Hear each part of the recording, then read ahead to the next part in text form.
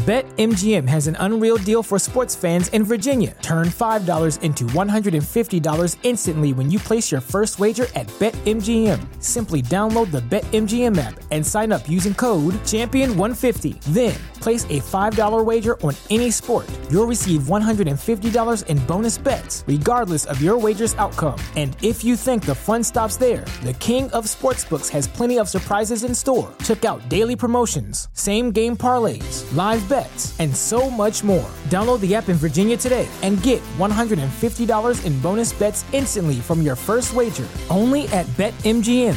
BetMGM and GameSense remind you to play responsibly. See BetMGM.com for terms. 21 plus only. Virginia only. New customer offer. Subject to eligibility requirements. Rewards are non-withdrawable bonus bets that expire in 7 days. Please gamble responsibly. Gambling problem? Call 1-800-GAMBLER. Promotional offer not available in Washington, D.C. What's so special about Hero Bread's soft, fluffy, and delicious breads, buns, and tortillas? Hero Bread serves up 0 to 1 grams of net carbs, 5 to 11 grams of protein, and high fiber in every delicious serving. Made with natural ingredients, Hero Bread supports gut health, promotes weight management, and helps maintain blood sugar.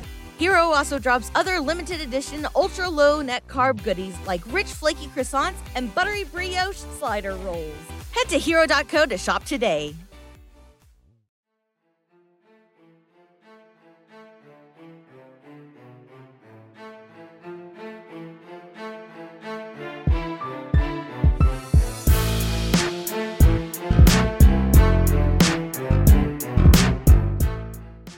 Welcome to the 360 Recruiting Podcast, a podcast for OU recruiting fans by Sooners360.com. Each week we catch you up on the latest in OU recruiting news and provide opinions and evaluations on all things OU football recruiting. I'm Chris Mason, lead recruiting analyst for Sooners360.com. This week I'm joined by my co-host Caleb Cummings, Sooners360.com talent evaluator and opinion creator. This is episode 56. And it is titled Three-Way Running Back Review. So, as always, we will begin with the latest in Sooner recruiting news. So, Caleb, this I think is the first week in about 6 weeks where I'm not going to lead off with any commitments. So, you didn't get any commitments last week or this week? There are no commitments scheduled. So, it is a commitment-free episode, which I think it may be like the first episode in maybe 8 to 12 weeks where we don't we've at least had commitments scheduled for so long. And we had, commitments starting pretty much like in August, late August through last week with Alex Shield Night. So it is a commitment-free episode. So it's a commitment-free episode. So let's just jump into the Grant Brix update because he obviously hasn't committed to OU or anywhere else. So he is scheduled to be at K-State this weekend, I believe, for their matchup with Iowa State. And then that would be the 3 finalists and giving each one an opportunity to repitch to them. And I would like to think a decision would come right after that, but this kid's calendar process doesn't follow any kind of real logic there. So that is your required by federal law OU, or at least state law, OU Grant Brix recruiting update for this week. Stay tuned. Next week we'll have another one, which I'm not sure will be much of an update either. So, what do you do with that? Do you just say the juice is so worth the squeeze that you continue to run that out? Or do you at some, which this point really should have been weeks ago, do you say, okay, we've reached this point where, while the juice is still worth the squeeze, the risk has now grown exponentially where we could be left in the lurch? Or, do you view your stopgap as, portal really mitigates any risk? I think I would love to have Bill in a chair with some sodium pentothal and sodium pentothal IV drip and ask those questions, Caleb, because I think those are on point, absolutely fascinating questions. I would have thought that OU would have at least had some backup plan offers out there, and we'll talk about some kids that I think OU should be moving on We can discuss those. But I would have thought you would at least would have 2 guys identified who you would have pulled aside and said, "Hey, we're conditionally offering you, and we want to be in a position to go, to fast track you if depending upon where things are." So, what do you feel about that? Where are you with that? And maybe some kids where OU is clearly the best offer on the table, right? That, take some guys that you've evaluated and like, okay, we're the best offer. We can come in late and give ourselves at least a 50-50 chance of landing somebody. So I don't know. I do think the juice is worth the squeeze, right? That if Grant Brixton rolls early the following fall, he's someone who you could depend on being in your 2D. If development goes right, injuries, just things that out of control, right? He just to college, okay. Yeah. Mom isn't showing up every week crying, saying, "Please come back to Iowa." Something like those. Oh, by the way, shout out to my brother for ratting me out on my comments I made about my mom on last week's podcast. Thank you very much for getting me in trouble with my mom on that. I really appreciate that. I appreciate the heads up. The no heads up that you told my mom that. So thanks. Thank you to my Sooner brother. The reason why I'm a Sooner fan. I really appreciate that. Mom gave me the business on my call on Sunday night. So props to my brother for that. Thanks. So anyway, Caleb, I think the juice is obviously worth the squeeze, right? He is that good. He is potentially in a year, he's in the competition at right tackle, and then you plug him in, and for the next 3 years, he's your right tackle, and his ceiling is as high as I think with Bill and Schmitty and the kind of coordination of those forces working together. If nothing disrupts that, he's got the kind of Caden Green kind of ceiling to him. I mean, I think that's what we've thrown around, or we've thrown around as maybe as similar to that similar ceiling. I think the juice is worth the squeeze, but I am a little confused as to the potential backup plans. So yeah, it's an odd one. It really feels like a kid that just, whether it's can't make a decision or, simply could be he's comfortable with all 3, therefore he can't say no to any. It just can't really want to say no to any of them. But I agree. The juice is worth the squeeze. But offensive line being what it is, and we've got a good thread on the board about just like what this offseason is going to look like for offensive line. I think you probably look at it like my take would be portal's going to have to be a big part of the plan regardless. We don't know with like Jake Taylor, right? But hopefully he's going to be a dude for him. But even if he is or isn't, you got to have depth. Yeah. So I think the one thing that is the concern is it just that OU has so overestimated their viewpoint on landing this kid that they're not viewing the negative side, right? Like, no, we're beating Nebraska for this guy. Let's be real here, right? Every time we talk to him and his dad, we connect. It's all good, right? Well, we're gonna beat Mom. When it gets to nut crunching time, we're going to beat Mom on this. Don't worry about it. It's in the bag. So I think it could be a mis-evaluation of where they really stand, right? They're just super confident just because, Which I think if we are being candid and fair, that's a problem. We could say that yes. has been a continual problem along the offensive line in recruiting. And other spots. I mean, and it's sometimes in recruiting. I mean, I can kind of see how you might have fallen into that trap with Nebraska. They lost again, right? They did. And another thrilling barn burner of offensive football from the 21st century in the Big Ten West, right? I mean, my God, it's amazing. Like their over-unders are, I think the over-under on Nebraska, Iowa this week is like 26.5. The lowest ever. But they broke the record from the last Iowa game and the previous Iowa game before that. So I can understand maybe if you're like, guys, we gotta beat this. Come on. I mean, we got to beat these guys. We can't lose to these guys. So I can understand maybe why you have talked yourself into winning this recruiting, but it's still, you haven't won it yet. And you thought you were hitting this guy a couple of times. So yeah, it's a little mysterious. So speaking of mysterious, you and I had basically on this podcast for a couple of weeks kind of told our listeners that Eddie Pierre-Louis probably ain't happening.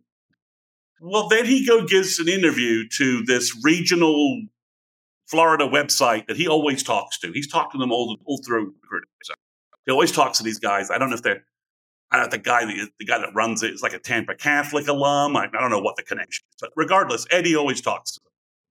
And Eddie then says he's going to visit OU, and the whole reason why he couldn't make it to OU is because Tampa Catholic didn't want him to visit, or his coach didn't want him to visit during his season. Now his season is over. He's free to go to OU. And he's saying, I don't really think I'm that interested in Oregon, and I may visit Miami. So it's very strange.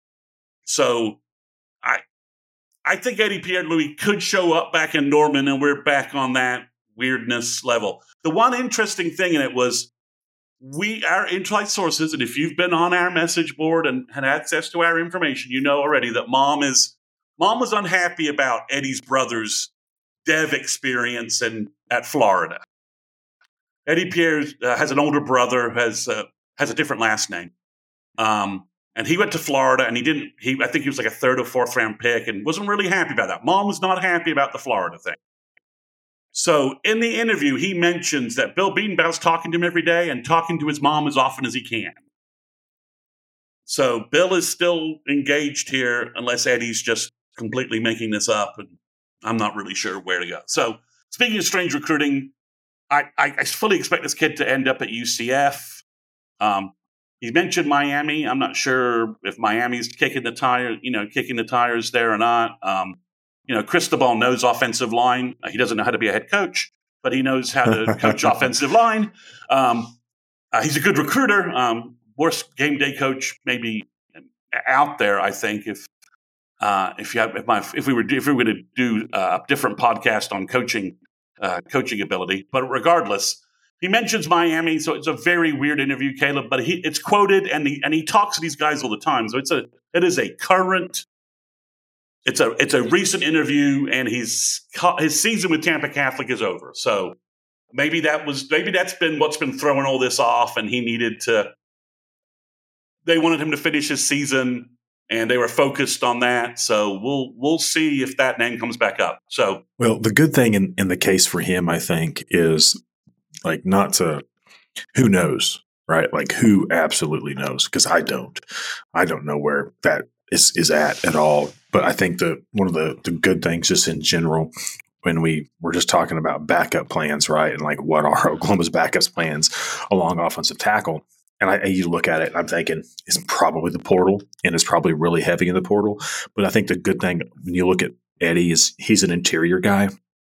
And you watched Daniel Akinkumi's film. I think he'll have the potential to play right tackle at some point, because he's got just a fantastic wingspan. He's so big and long.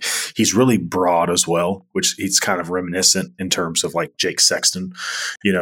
He's very broad, or Jacobs, right? He's very broad and long, which makes him that much, more difficult, I think, for edge defenders. I think Daniel's a similar frame in that regard, but he plays interior. Iasosa plays interior, and Eugene Brooks plays interior. So I think you're in this position where you can say, like, okay, if we get Eddie Pierre, yeah, he's one of the top guards in the country. But if we don't, we've also got 3 really good interior players. So we're from a numbers perspective. Caleb, this is maybe reaching too far back into the Wayback Machine. There's no way Heath Ozada's a right tackle, is he? I don't know. I mean, he's video enough, I saw of him working out. He's athletic. I don't know. I would have to see him work. I thought a lot of his film he had of him working with a personal trainer, he showed that type of agility that he possibly could. Okay. I didn't, and he's long, like, he is that 6'5", 6'6". He's got the ability, I think, to play it in a pinch. My assumption has always been that he was going to play inside. And I think that's where they've had him repped. But I think you could play him there in a pinch. But yeah, there's probably not enough tackles on the current roster right now, which kind of heightens the importance of bricks. Yeah. Okay, so that's Eddie Pierre-Louis update. And then Cameron Campbell's still floating out there. He visited. He had a good visit. OU still somewhat interested. I'm not sure if there's some academic thing in the background because somebody told me that he was some JUCO coaches were following him on X, on Twitter. So I don't know if that's something there. So Tyler Mercer's name still being floated around. I don't mind his film. I don't think it's as good as his teammates who OU has offered. Connor Carty, who's the offensive guard for 25. His film is really good. Mercer's film is pretty good at center, but I'm just like, to your point, we already have 3 interior guys. I like Brooks. If you can keep Daniel UK focused at guard, I think that he could be really good at guard. And I like Iasosa. Iasosa had a great senior year, really good film. Santa Fe just mauled everybody running the ball. Their running back went crazy this year, running behind Iasosa half the time. So I'm just not sure I want another interior guy unless it's someone who really moves the needle. Like if Casey Poe all of a sudden said, "Hey, I don't want to go to Alabama." Oh, okay, sure, Casey. Come on down, right? And to me, Eddie Pierre-Louis is a little bit like that. Maybe not quite as just a different body type, but he's not somebody that has a lot of. Eddie Pierre-Louis is either going to come in and it's going to click or it's not going to work, right? He's physically pretty ready to play college ball. So the Mercer guy's a center. I'm like, do we need another center? It doesn't make any sense to me when you look at the class how it's laid out. If he was in state and they said, "Oh, he's a preferred walk-on," I'd be like, "No problem, great pickup, great addition, no worries." But for the last couple of spots in this bigger class, I don't see Mercer quite working. It doesn't make any sense, when you add in the reality that they took a pure center last year in Josh Bates, because I think that's what Bates is, right? You look at a guy like Andrew Rame, and Rame was a kid that first year on campus played guard. He played some tackle in high school, right? And then after the 2020 season, where he dabbled at guard, with Creed still at center, he kicked over and has played center since. But I think he can, and we've talked about this a little bit, it's maybe one of the best case scenarios for 2024 is he kicks back to right guard and you take a guy like Everett. But Bates is pure center, right? So he's a big kid. He's a big kid, but you got him to be your center of the future, right? You got Everett. Yeah. You can go, he's redshirting. Everett will be a junior. Bates will be a redshirt freshman. And you've got this beautiful staggered combo. So you're not doing the freshman center thing, right? Yeah. To just be frank, the names popping up being interior guys are probably one of the bigger head scratchers, because again, you pull back and you look at recent classes, this class, what's on campus. And I think you immediately go and say, okay, maybe the weakest position from top to bottom on the roster is offensive tackle. Tell me one of the most important, and that's saying I think that Sexton is going to be, I think, the absolute world of the kid. I talked about this when he was coming out, probably from the time he was a sophomore to now, even through the knee injury, every single time you see him physically in every single game, he's getting noticeably better. Right, his development runway is still just to the moon, right? And but you got to have numbers there. Yeah, and you kind of rob Peter to pay Paul, making Caden Green an offensive guard a little bit. Potentially, but he does look like a future NFL. But in that recruit, when that class signed, we were kind of viewing, Howland and Green as your tackles, right, and then Ozetta as a guard and then Bates as a center, right? And that's a 4-player lineup that made sense to us when they signed. We want another one, but there's 2 tackles and there's 2 interior players. So overall, it's not bad. We wish there was another guy, but overall, numbers wise, we can kind of handle that. Now that you've kind of moved Green inside, and you're down to just Logan Howland as the tackle. That's why I was asking the Ozetta question. It may be something to think about, a little kick around when we see these guys again, really in spring. We get the chance to see Howland and Ozetta in spring. Ozetta has the head to be able to block any defensive end rushing. Poor kid has the I married an axe murderer. I was supposed to say that's all I can think of. Like, look at the head on him. Look at the head. He's sick. But he's not an orange. It's like an orange on a toothpick. I mean, Ozetta is a big dude, but he has a world class athletic offensive lineman, large head. So yeah, I got no. So, but yeah, it's weird that if you're going to reach, I'd reach in a different direction, and we'll get to that in a minute. So, Caleb, there's no other surprise names right now. It sounds like Terry Bussey may take an LSU visit. I think it's a matter of time before I think he walks away from A&M. McKinley, I'm not so sure. Sounds like McKinley really likes College Station, which kind of boggles my mind, but okay, and whatever. I don't want to go down a different tangent here, but if I would have told you when Brian Kelly, the former Notre Dame, right, and before that, God, where was he at in Division II? Cincinnati. Well, before that, he was like at Glenville State, not Glenville State. Oh yeah, but it's all Upper Midwest. It's like he coached in D2, and he built a monster. And they used to just motor folks. Regardless, if I'd have told you when he took the LSU job that university was going to become, or that team was going to become among the worst in the country on defense, but they were going to be Lincoln Riley-esque on offense, I mean, would you have believed that at all? No, I'd have told you were crazy, because LSU just has stupid talent on defense. Grand Valley State, that's what you're talking about, right? It is. For Brian Kelly. They just kill you're right. folks. He was there for a while, and he was there at Central Michigan.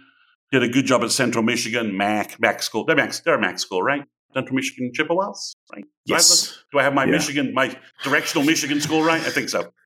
No, it's crazy. They're terrible on defense, and offensively they're doing great. And for 2025, they're lining up top. They're going to get the Hylam Berry, one of the top running backs for 2025, is about to commit to Louisiana. LSU. He's from Louisiana. It's like he's at like Parish Episcopal School. Blah blah blah. It's like, oh yeah. He's going to LSU. Has defensive talent in the boot fallen off, or is it just not recruiting as well? Because when you look at LSU on the hoof and they trot out there and you're looking at them. They got Harold Perkins, for crying out loud. They've got Mason Smith. They got Mason Smith. They got the Wingo kid. But like even Wingo's a good example, right? He comes out and he's 5'11 and a half, maybe 6 foot. Yeah. He's not, years past when LSU trotted out, you looked at him and said, oh, wow, like that's a one hell of a team on the hoof. And now they trot out and you're like, I don't know. Offensively, their recruiting is going crazy. They've got DeCorian Moore verbaled. They may get Bryce Underwood, who some people think is the top 25 quarterback, and they may get the top running back. But he's from Louisiana, so I don't really count that as like a recruiting win. That's like you just sort of showed up, right? You offered the kid and showed up. You didn't screw up his recruiting, So I don't know. But yeah, I mean, they could get Bussey and quite possibly, or I don't know. But Bussey's making visits. Dalen Evans is visiting USC. The defensive lineman from Longview. I'm like, okay. Like I've talked about this before, right? Like sometimes there are just red flags. And I've always said this about, there's a reality, right? That like hardship, I think, breeds greatness. And sometimes I've always said like with these kids that just will choose like A&M or Texas, just regardless. Like they can be horrible, they can be bad. And it's like, well, and this all world player, Alfred Collins comes to mind, where you look at him, you're like, well, that's future top 5 pick. And he'll probably get drafted like in the 5th round, right? But but you would also say, like, to me, I always said this, like it was like a red flag when everything going on there, and he was still going to go to Texas. It just told me, like, okay, on his hierarchy of things that are important, like squeezing all the potential out of what he is as a person, and a football player, rather, squeezing everything he had as a football player wasn't in the top 3. And so when you see guys like Dalen Evans, it's like, it's either that or he's a smart enough kid to be like, Southern California in November's pretty nice. I'll take a visit. It's Yes. It's weird. He's visiting places, so maybe he is open to something. But yeah, at some point, it does seem like it does. I mean, there was a top 25 defensive lineman, I think, maybe it was a linebacker who talked about being at the UCLA USC game, and he's come and his interview was like, "It's the best experience I've ever had. The vibe at USC is just awesome." I'm like, no. I'm like, dude, were you like high? Was Snoop? Well, sorry, Snoop is giving up weed, so sorry. Was someone else just getting you high the entire weekend? I mean, was it like an old school SMU hookers and blow weekend? I mean, is it 80s SMU recruiting weekend? And you were at Sky Bar and Chateau Bourbon, where John Belushi died. Were you doing speedballs with LA I mean, you're a defensive lineman and you went to the USC UCLA game and you said that's the best vibe. And you're like from the Southeast, you've been going to SEC games, I think, and that's the best vibe you've ever been at a game. I mean, I know you don't want to just say you've had a terrible visit someplace, but come on, come up with a better lie than that. I mean, USC that was embarrassing on Saturday. Was it Saturday? Yeah, Saturday. It was Saturday. It was embarrassing. I watched that game because it was post Oklahoma game. My wife had daughter to softball tournament, and so I have the other kids, and I just watched that game. And I will say too, like how watching those back to back again to highlight how nice Southern California is in November. Seeing like the field. In the weather difference between Provo and then you go to LA, it was like, God, that natural grass field looks beautiful. It was just great. But I mean, it was an embarrassing. That was one of the biggest ass beatings I've ever seen. And what was impressive about it to me, and I immediately you could see I would have guessed UCLA was stealing USC signs because all the quick game that Riley does, these tunnel screens where he's okay, we're going to get all this action going left, then we're going to kick it back right to a tunnel screen, right, to where it's just the receivers and got basically quads over here, and we're going to kick it to the inside guy, and we're going to use those three receivers as a tunnel, and it was just this mass of UCLA blue jerseys on top of all of his little dink and dunk and, oh, I gotcha, I'm smarter than you stuff was non-existent. It was shocking. And when that went away, he had no counter. And in a tight game, what blew me away, and I get it, the kid from the transfer running back from South Carolina, he did fumble once that ended up being the guy picked it up and ran it in for a touchdown, right? But I'm watching this game. That's not a great UCLA team, really. I mean, it's not. They're really good defense. It's a really good defense. They've got some good defensive players. But offensively, they're horrid. Yeah. I mean, not horrid. I mean, I think they lost 14-7 to Washington State or something. Pedestrian. They're pedestrian. Yeah. They've been rotating quarterbacks nonstop, and everything they wanted to do, they were doing it. Just kind of like what we saw Lincoln in his last year at Oklahoma, where it was like people figured out that defense and knew what it was going to do. Its ticks, and they understood, well, all right, I can get you in third and short, and then I know what you're going to do, and I can get you in situational football with my tight end, and I'll get 8 yards, and I'll pick up that first down. It's no problem, and never really felt threatened. But I was just amazed at how on top of everything UCLA was. And when they did that, Lincoln, I've said this before, he was his best when Bob was on the headset telling him, run the football. Because I'm watching UCLA in a 4-point game or a 7-point game come up, and they don't have anybody in a 3-point stance. They're playing basketball on grass. They have all defensive ends as their line. And it's 2nd and 6, 2nd and 7. And it's just no, it was just, he's obviously, I will say this about Lincoln, and everybody knows this. He is the greatest offensive genius the football has seen in the last 20 years, and nobody is comparable. And I think it was just a bad game. I'm being sarcastic there. It's so bad. It was so bad. Well, I'll end our review this game with my favorite comment from a USC podcast. I don't remember which one. Somebody sent this to me, and it was, I don't know if you had a favorite rushing yard. There were 3 to choose from. And that's what I mean. Like in a tight game, like it was right there to just say, hey, we're not getting it with their quick stuff. This is we're just gonna try to play and keep this game close and then score. Is like, no, can't do it. How he's gonna play in the Big Ten, I have no idea. But this is the guy, this is the same offensive coordinator, head coach for OU, where Rodney Anderson pretty much almost had a Heisman season, right? In like 6 games. That Mixon and Pirine both had 1,000-yard rushing seasons in the same year. That Kennedy Brooks put up 1,300 yards once. Ramondre Stevenson in the COVID year, if he was not weed suspended, he puts up 1,000 yards in like a 10-game season, easy. And then Kennedy Brooks in 21 puts up another 1,300 yards again. So it's like, it's odd, but it was an embarrassing loss. But again, it just points to you. Sometimes, kids will say that, recruits will say the damnedest thing about visits, and makes you wonder what went on that visit or what he got to go take that visit or something like that. Because lots of rumors going around. I won't throw any schools on the bus. I'm going to start that some kids just are racking up dollars making unofficial visits places. Which is funny.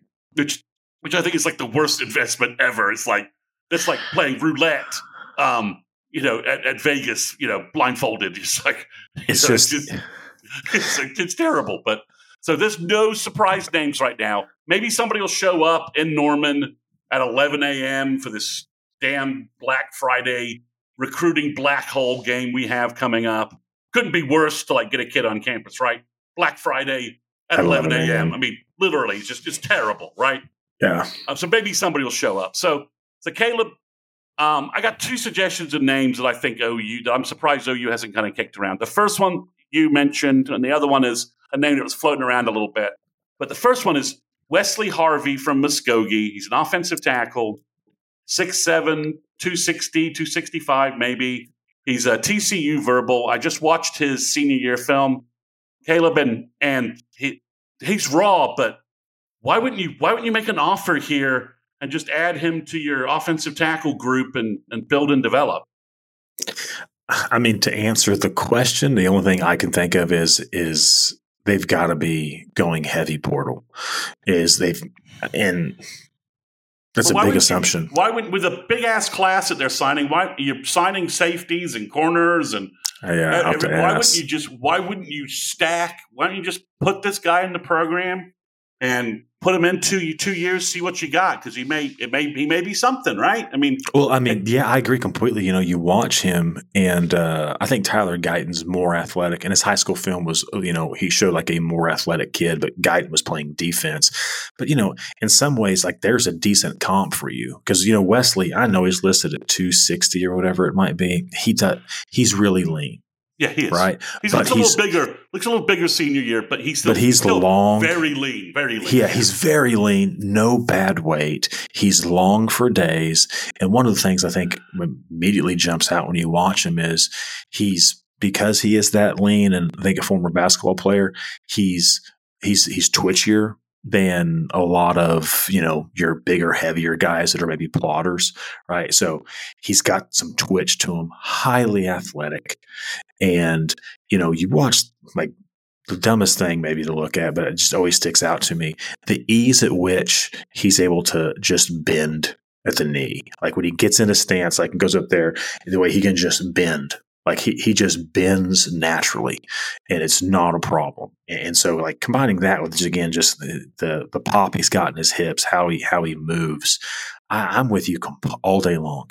I think you look at that and you say, "Hey, we just had a ton of success with Tyler Guyton. Like this is the exact guy like we want to bring in here. He's gonna show up at 6'7". 265 and coming out of his redshirt year, right? Coming out of that first summer, Schmitty, Well, look at Guyton. Same thing. Showed up at TCU, 270, 275. He'll leave Oklahoma. He was 328 going into the year. It's just, when you're that big, you spend a lot of time in the weight room, you're not playing basketball anymore, and you're eating a lot. The development takes care of itself. Again, Sexton was 275 as a senior. And I think in the interviews, he, going into the year, he was like 325 is what he said, 50 pounds. Yeah. And in not bad less than weight. 2 years, He's not sloppy. He going doesn't through look an sloppy ACL at all. tear. No, he looks fantastic. He looks fantastic. And so I think that's what you'd bet on with those guys, right? Again, you're always looking at offensive linemen like the runway. I don't know. Like, I can't, again, like looking at a very average guard out of Frisco, and you've got a, all world trait guy is maybe the best way to describe Harvey, right? When you're looking at the frame, the floor is low. The floor is low, right? But there's absolutely. runway, and Bill makes something out of these guys, right? And what's the risk here, right? If it doesn't work in 2 seasons, he portals somewhere else. That's what I would say. That's the and give a shout out. I haven't seen it on the board in a while, but Soup, right? Soup Stain, like he did a really good job, like breaking this down of just trying to, I think he ran the numbers for like over a decade, position by position. You're really looking at, like, this is a game of, like, you're an odds game, right? It's a game of probability. And the higher ranked kids, like top 50 plus, have a greater probability of hitting. As you move further down, you get into certain positions, probabilities reduce of, like, this kid growing and hitting. And offensive line is one of those positions where, like, the probability is actually really pretty low that the guys are going to turn into, future NFL players. So that means you've just got to sign more of them. I think that's been one of the biggest issues with the group, right? It's like we just haven't signed enough. Even last year signed 4, needed to sign 5 or 6. This year, you've got what is it, 4 committed right now. You need to sign 5 or 6, or you've got to go. If you don't sign 5 or 6, you've got to go to the portal, and you're going to need to get 2 veterans plus a guy like a Tyler Guyton, who's a redshirt freshman that should say, okay, hey, we'll develop you. Yeah. So the other name is Kalulu Taonga from California. Now, I got no film on him, but he's got I've watched it from BYU. I watched like a workout video, right? Now he's got some. So it's difficult to find. You've got to go to his Twitter. If you search him in his name and Huddle, what comes up is like there's nothing there on that page. It's blank. But if you something. You go to his Twitter. He's got his Huddle linked. I was able to click in that, and he's got like clips from his senior year. Like they played Juniper Serra. They played some other ones. I really like him. I think he is 6'7". I'll tell you that he is 6'7". Yeah, he is. And because he's 6'7", he might be 270, but he's similar in that, like, he's lean, doesn't carry any bad weight. I think he naturally plays a little bit higher than maybe like Wesley's got a little bit better, like, natural bend in his, he bends at the knee a little bit better than Taonga. But the thing that he does, I will say, is like you can tell he's played football a little bit longer. Like his ability to like just kick slide and mirror and utilize that length, like it's there. He has no problems, mirroring defensive linemen, getting in front of them. I think if you're telling me that's the kind of guy you're going to sign late, I'd say, yeah, that'd be a really good project. Again, because same thing, he's going to be 320. He's going to be 6'7", 320 in a couple of years. And you're not, those guys, you're signing them to develop what they're going to be, not signing, a Jordan Seaton that you're going to be a 5-star and say, we want you to come in and help contribute today. Yeah. Speaking of Jordan Seaton, we said nothing was happening there and nothing's happening. So just we haven't put the stake in the heart on Eddie Pierre-Louis. I'm officially putting the stake in the heart on Jordan Seaton, driving it through, dead, over. Okay. Can I ask a candid question, since this is a conversation just between you and I? Is that all NIL driven, or is there something else? Yeah. Okay. It is. I think if you're OU, I think he's probably asking. If I had to guess, he's asking for a Williams Nwaneri package. OU's like, yeah, we do that for 5-star D-line at a certain level, but you're too much of a risk at at offensive line. We're not doing that at offensive line. I don't have a huge problem. Well, even then, I don't either because, again, like offensive line, I think you've got to be – your better guys are wired differently. You know what I mean? Yeah. Like your better players like are just wired differently. And, when you get someone that I can appreciate someone saying, hey, this is the way of the world today. I'm going to take advantage of it. But like Brent talks about, right? And again, it's a bit of a disqualifier, I think, if you're going into these visits and saying, well, I'm going to make my decision on who gives me the most money today. Because I think a good example, and we joked about this in the chat, right? Like Bear Alexander might go down as the worst portal decision in the history of the portal thus far. Like you take what Georgia does, you insert him in Georgia, and all you got to do is say, Bear, do everything that everybody else does, and you'll be a top 20 pick. Okay. And if he would have done that, he would have been. But instead, he's going into year 3, and it's his final year. He's not staying around anywhere. He's not staying around. And the odds that he's even going to be a top 3-round draft pick, I think, are nil, unless he turns into something different, next year. And maybe he does. But, I mean, you're talking about like, a kid that coming out of the national title game, everybody said, oh, this is the next 5-star Jalen. This is Jalen Carter. Yeah, the next top 10 pick for Georgia. Trevon Walker. This is the next. Yeah, next top 10 pick for Georgia, and he's exiting year 2 at USC. And you've got folks that'll, when it gets to the 5th or 6th round, kind of like Zach Evans, former TCU and Ole Miss running back, you'll get folks that'll go, well, Marvin Wilson, right, from FSU. Yeah, I mean, we'll take a chance on him. That was an injury situation, but still, Marvin was, everything defensive tackle, and then it just fell apart injury wise. Yeah. But Alex, and any player is susceptible to that. So, yeah. All right. Well, those are 2 tackles. I would love to be talking next week or the week after and saying, OU's gotten Grant Briggs and they're bringing in Wesley Harvey. They just made an offer to Wesley Harvey, right? I mean, love to be talking about that. Or bringing the Taga kid. He's I do see that. I did see he's going to Arizona this week. Is he? Yeah. Jed Fish has got them rolling. It's a good pickup, right? He's that's the kind of guys that if you're in Arizona, you stack your class with this, right? And you bet on the upside, you bet on your development side. It's what K-State and other places have done. If you can do that, so. All right, so those are some guys I think OU should look at, but we'll see what's going on. So there's a forecast to Ohio State for Nate Roberts, the Washington, Oklahoma tight end, by the Notre Dame guy choosing some guy to go to Ohio State.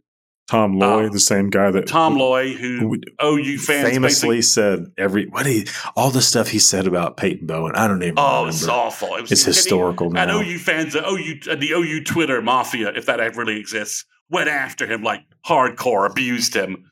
I think buried him. I think Tattoo Baker might have buried him a couple of times. So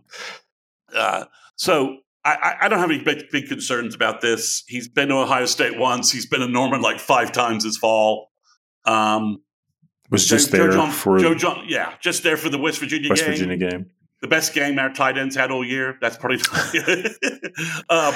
remember the old Bubba Moses game against Oklahoma State with Jermaine? Yeah, Jermaine. Like, why the hell are we throwing to the tight end? Because Jermaine's officially visiting. Oh yeah, okay. So exactly. So to go back in the Wayback Machine. So I don't see a huge concern here. I mean, I think his family was a little concerned Notre Dame was too far, and as I said on Barry's X Space, Columbus is even further than Notre Dame, and it's an uglier drive. I mean, we're talking the bad drive of the upper Midwest from, Gary, Indiana, the murder capital of the U.S., New Orleans has overtaken that. No, sure. Gary. It hasn't? Gary is at. Yeah, I mean, you don't stop. I mean, you don't stop for gas in Gary, Indiana. I mean, if you're driving to Chicago, you burn fumes until you hit like the Sunrise Skyway until you're into Illinois. You burn fumes to make sure you're not stopping in Gary. So that's a terrible drive. It's a bad drive anyway, and it's a worse drive to go to frickin' Columbus from there. It's just ugly. It's the rust. It puts the rust in Rust Belt. So I maybe Ohio State's always a problem in recruiting. I want to nuke that campus as soon as possible because they're a pain in the ass for OU. At least they traditionally have been. So not going to discount them, but I think OU's in a great position there. I wouldn't worry too much about that. So just one quick thing. Just want to recap a couple of quick portal rules because players are now saying that they're in the portal left and right. A lot of players are saying they're in the portal, but they're not actually in the portal. They're saying they're going to portal. Well, yeah, because the portal's not an actual physical representation of something. So therefore they cannot actually be in said portal. Correct. Right? Yeah. Or am I mistaken? Well, is there an actual... Yes, there is a website. There's a website, database. But not a real portal. Like there's not like an actual rip in space-time. No, there's not. You're correct. You cannot portal your way to a second dimensional universe where Jason White hits Kawan Jones for the tying touchdown in the 2004 Sugar Bowl, where OU doesn't qualify. Auburn goes to the 2000. It's an interesting conversation about how bad Jason played in some big games. Oh, well, yeah. I mean, he was clutch, man. He was clutch. But that LSU game and that USC game and the Kansas State game before that, there were just some big games. He had a lot of help. The USC game. I know. Yes. So it's not actual, but basically, Tyler Shuck just said he's going in the portal. Well, he can't actually enter the portal until December 4th, right? No, it's going to be the A&M guys can enter early because of their whole coaching situation, right? Right. So I'm anticipating their final game is this. I think Friday. Did they play Friday? I think they play Friday against one of the LSU. LSU. I think they play Friday. They're going to get hammered in that game. I can't say they're not going to, because LSU's padding stats for Jaden. For Jaden Daniels for the Heisman. Have you seen the stats? His stats this year are better than Kyler's Heisman year. Yeah, and he's going to be in. He's going to throw for 8 touchdowns against A&M. They're going to pile that score up as much as they can. So you don't think the Nate Roberts thing will amount to anything? I don't. I mean, because tight end to me in the 25 class is one of the most interesting positions. It's loaded. Because, my God, when you watch Lincoln Cure out of Goodland and Dashawn Braum out of Derby, right? So Goodland is further, I knew a guy from there that's further western and northwestern Kansas. But, Derby is like Wichita area. Both of those kids are probably top 100 players. I mean, they are. Braum's healthy now, and he's a beast. I mean, that's what I mean. They look like almost. I mean, I don't want to say they're Mark Andrews because Mark's all pro special. Cure looks like Andrews to me, right? Yeah, I mean, that's what I was going to say. I don't want to compare him to that guy because that guy is maybe the best tight end, one of the best tight ends in the NFL, definitely one of the best 2 or 3. But I mean, they look like future NFL guys. They look like potential future All-Americans, both right up the road, So Nate Roberts. I keep wanting to call him Nate Washington, but Nate Roberts has that profile too, right? He does. He looks. He looks like. I would say comparatively to Braum and Cure, Roberts is probably a little better all around. Right? I don't know that he's better blocker. I don't know that. Yeah, I don't know that he's like the pure. I mean, there's some film of Cure and Braum. Being vertical threats, running by corners and doing some Mark Andrews-esque stuff at tight end. Where Nate is great is, you see him bullying safeties, bullying linebackers, being just an all-around really good tight end, understands a lot of that situational stuff. Hey, it's, remember we saw for years at Iowa State. It's hey, it's third and 8. Like a Charlie Kolar, maybe. Yeah, it's 3rd and 8, and he's gonna go post up on your safety at 10 and get the first down. But those, it's interesting. But Oklahoma's got Trene Washington as well, so I think maybe that gives you your flex guy. But we'll see where he lands. Yeah, I think you load up. If you could get 3, take 3.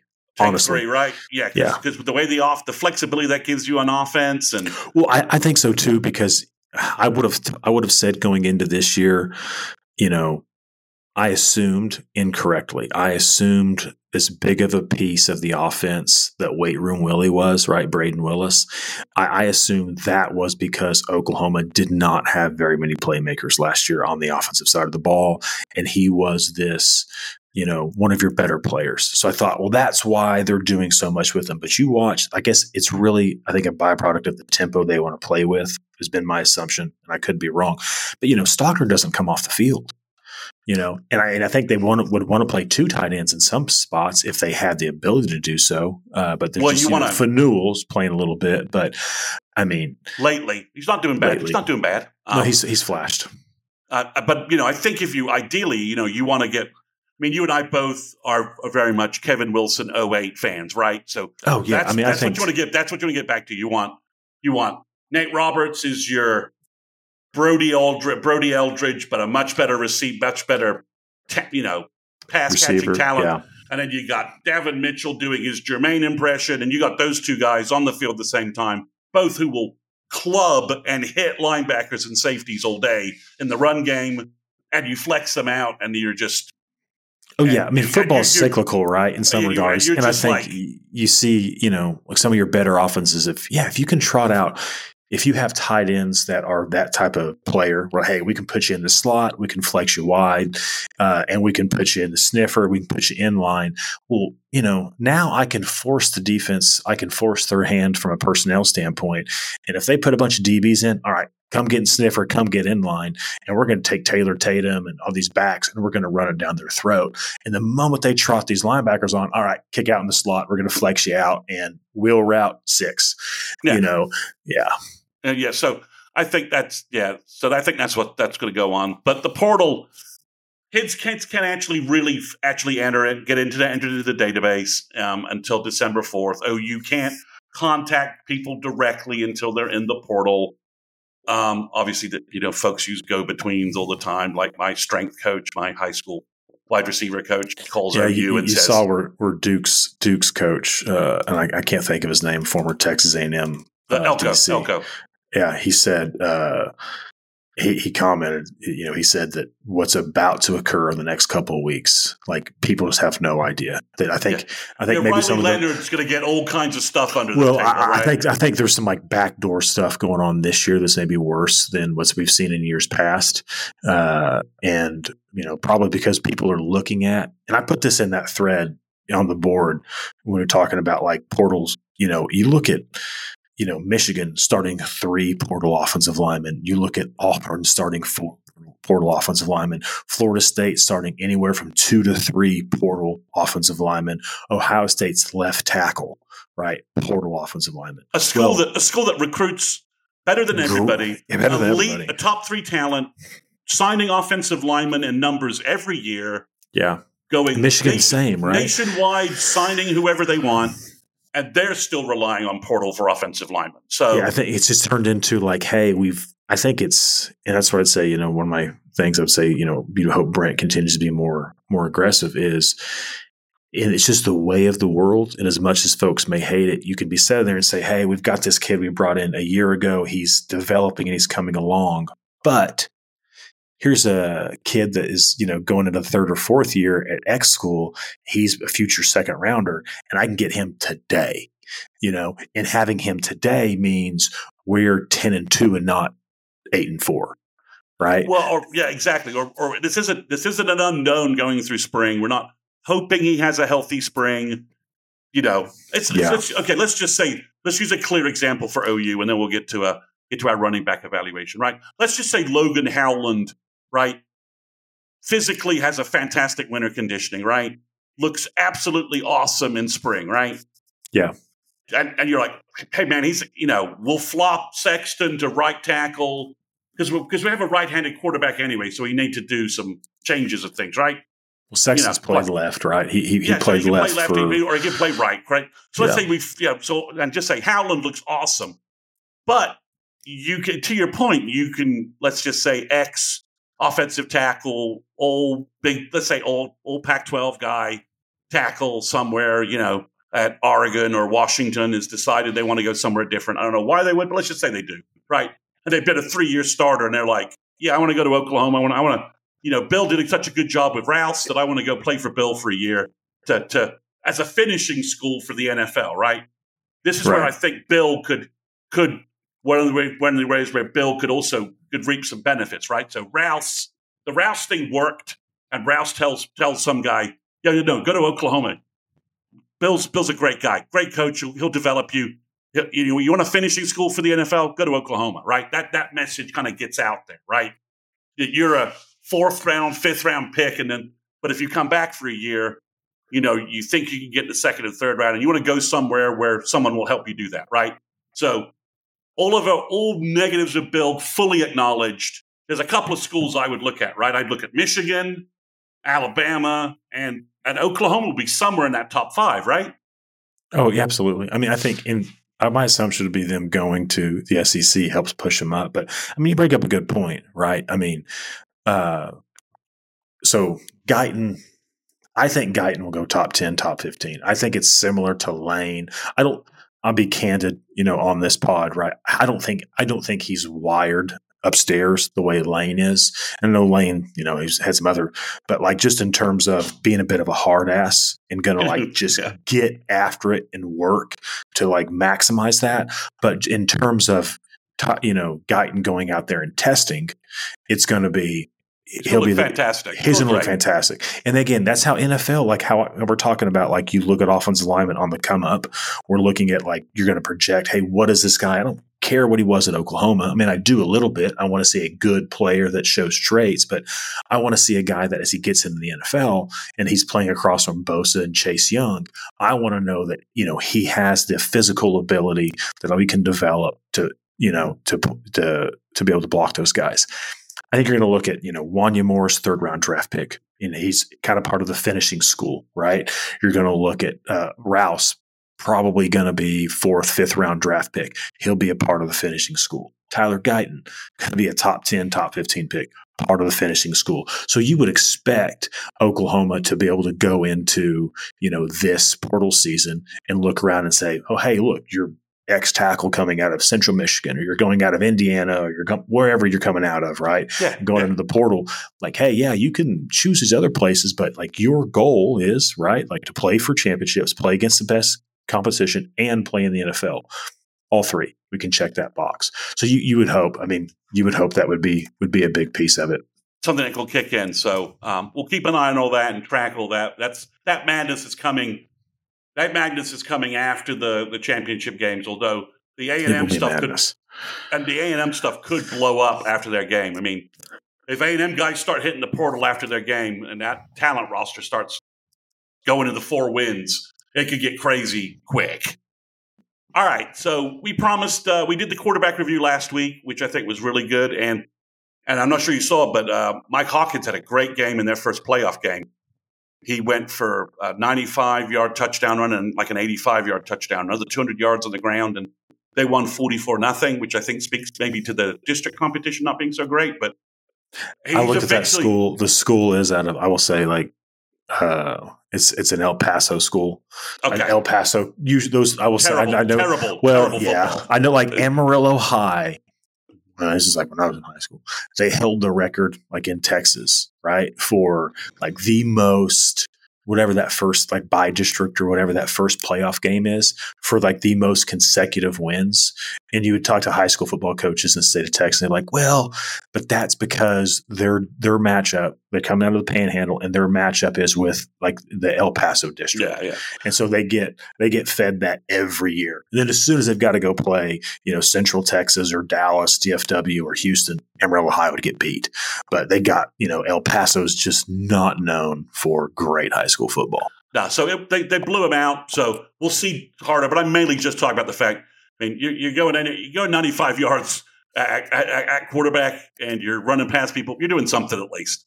Yeah. So good update there from Michael Hawkins. Let's hopefully I'd love to see him hit a known team and just play really well. That would be nice. A nice capstone, win or lose. Just see if he can play really well. So, but let's get to our running back review, Caleb, because I know you like there's some interesting. The 3 guys are very interesting in just their differences and what they could bring to OU. So we got Taylor Tatum, Xavier Robinson, and we're calling Andy Bass a running back. That's how we're going to review him. We're going to review him in this group because we think that's where he'll play at OU. So I looked at the film a little bit again, Caleb. Obviously, to me, Taylor Tatum, it's just awesome film. I mean, it's He's everything you want in a college running back. If the guys on campus don't get their act together, they will find themselves watching Taylor Tatum carry the ball. Wow. I've been on the not understanding why Hicks doesn't play, and I think Smothers, when he's been in, he's flashed, he's twitchy and explosive, and you see that immediately. So I think he'll maybe find a role, but I agree completely with Taylor Tatum. I think we've all seen some of the clips that have been online this year. There's been a lot of offensive line blocks it up really well, and there were just some, misreads, and some guys would, two guys in particular that haven't played much here recently would just become defender-seeking missiles. Offensive, even the third down play that everybody hated against Kansas on that drive, right, where Levy calls the run, to Barnes, and you watch the end zone view, and it's like, oh my God, they actually blocked it up perfectly. And if he plays off the inside hip of Caden Green, he runs and scores, and Oklahoma wins. And instead, rather than getting downhill and running, exactly what DeMarco's told him, this is the path, get downhill, run. He I don't know. He decides there's a defender right here. I need to hit this defender. So he cuts outside. So Taylor Tatum, I think it's one of the things that jumps out to me immediately when you watch him is the vision. And the reason the vision jumps out is how easy he makes it look. It's something with Gavin Sawchuk and Kennedy Brooks, I think you'd look at and you're like, well, it doesn't look dynamic. Well, it's it oftentimes doesn't look dynamic because they're so damn good at working off of blocks, setting up the defenders off of blocks. And that's why you see these runs where it's he pops it. It's well, he's just outrun. He's running by himself. It's well, yeah, he's running by himself, dipshit, because he set up the safety to get inside of that puller. And so the puller latched on and then he bounced it out for 6. He wasn't deciding to I'm going to go run into that safety. He's really good. And you notice that immediately with Taylor Tatum. This past week, he became the all-time leading scorer in Longview High School football history. That's big time. They're royalty. They're Texas high school royalty, right? They are Texas high school royalty. And, it's East Texas plays some darn good football, and he's one of the best running backs to come out of there. I think, everybody remembers the last really great running back Oklahoma got out of East Texas. And I wouldn't compare anybody to AD, and I'm not comparing Taylor Tatum to AD, just saying he's, from what he's done in high school, it's in that ilk. The other thing that is kind of shocking, I guess, is the physical traits on Taylor. Taylor's, he's, depending on where you see him list at, anywhere from 6 foot to 5'11", 5'10 and a half, but he's 5'11", 200 plus pounds, really thick, well built, but it's lean. There's multiple clips of him online where it's showing him reaching really elite high max speeds, stuff Barry would be oh my gosh, he's hitting. Well, we've seen that. Barry's talking about that. Yeah. Barry's got some really good clips on that. And so, his acceleration and his max speed is elite. He just makes all these little things look really easy because, he's a complete back. He's physical, runs through trash amazingly well. I think something that gets so overlooked is a guy's ability to absorb contact, bounce off of it, run through trash, and keep going. He does that. Again, kind of the thesis with him, he does it with ease. He just makes it look this is kind of just part of what I do. And then that's why he's been able to have, one of the best prep careers of any running back in the history of, of East Texas, at least high school football, so he's every bit, I think, of the 5-star. I'll be candid. When he got 5-star preseason, I was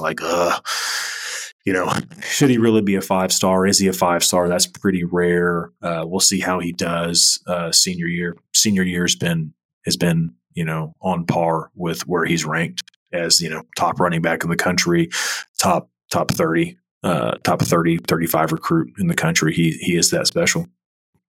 The one thing I noticed when looking at his film again, his senior film, is it's not Joe Mixon but his ability as a receiver out of the backfield and the slot, his receiving skills are excellent for a running. I mean, are excellent for a running back.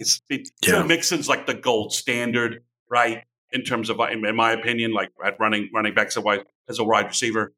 But Tatum's as good as I've seen since Joe in that. He's not that level, but he's really, really good at it.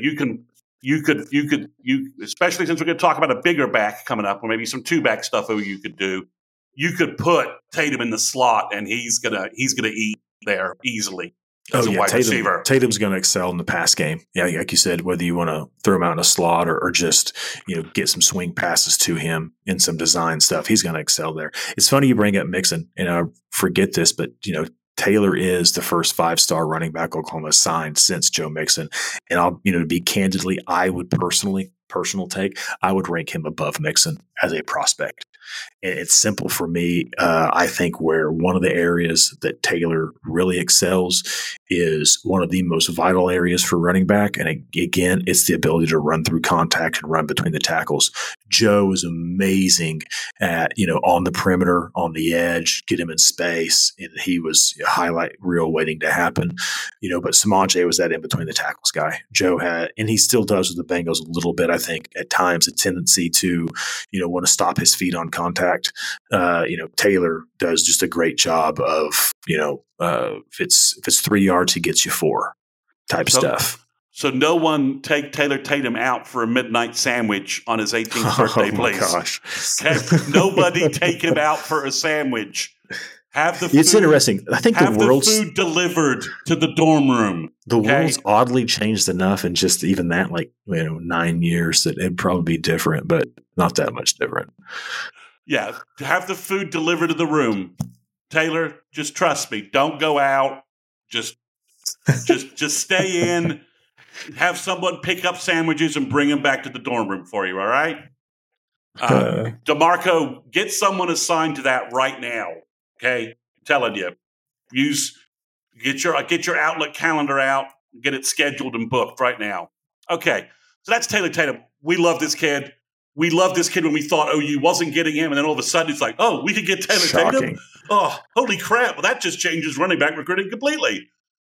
So we've been consistent with that. So let's talk about Xavier Robinson next, who's maybe a little bit more of a polarizing guy for some people. He is that for me.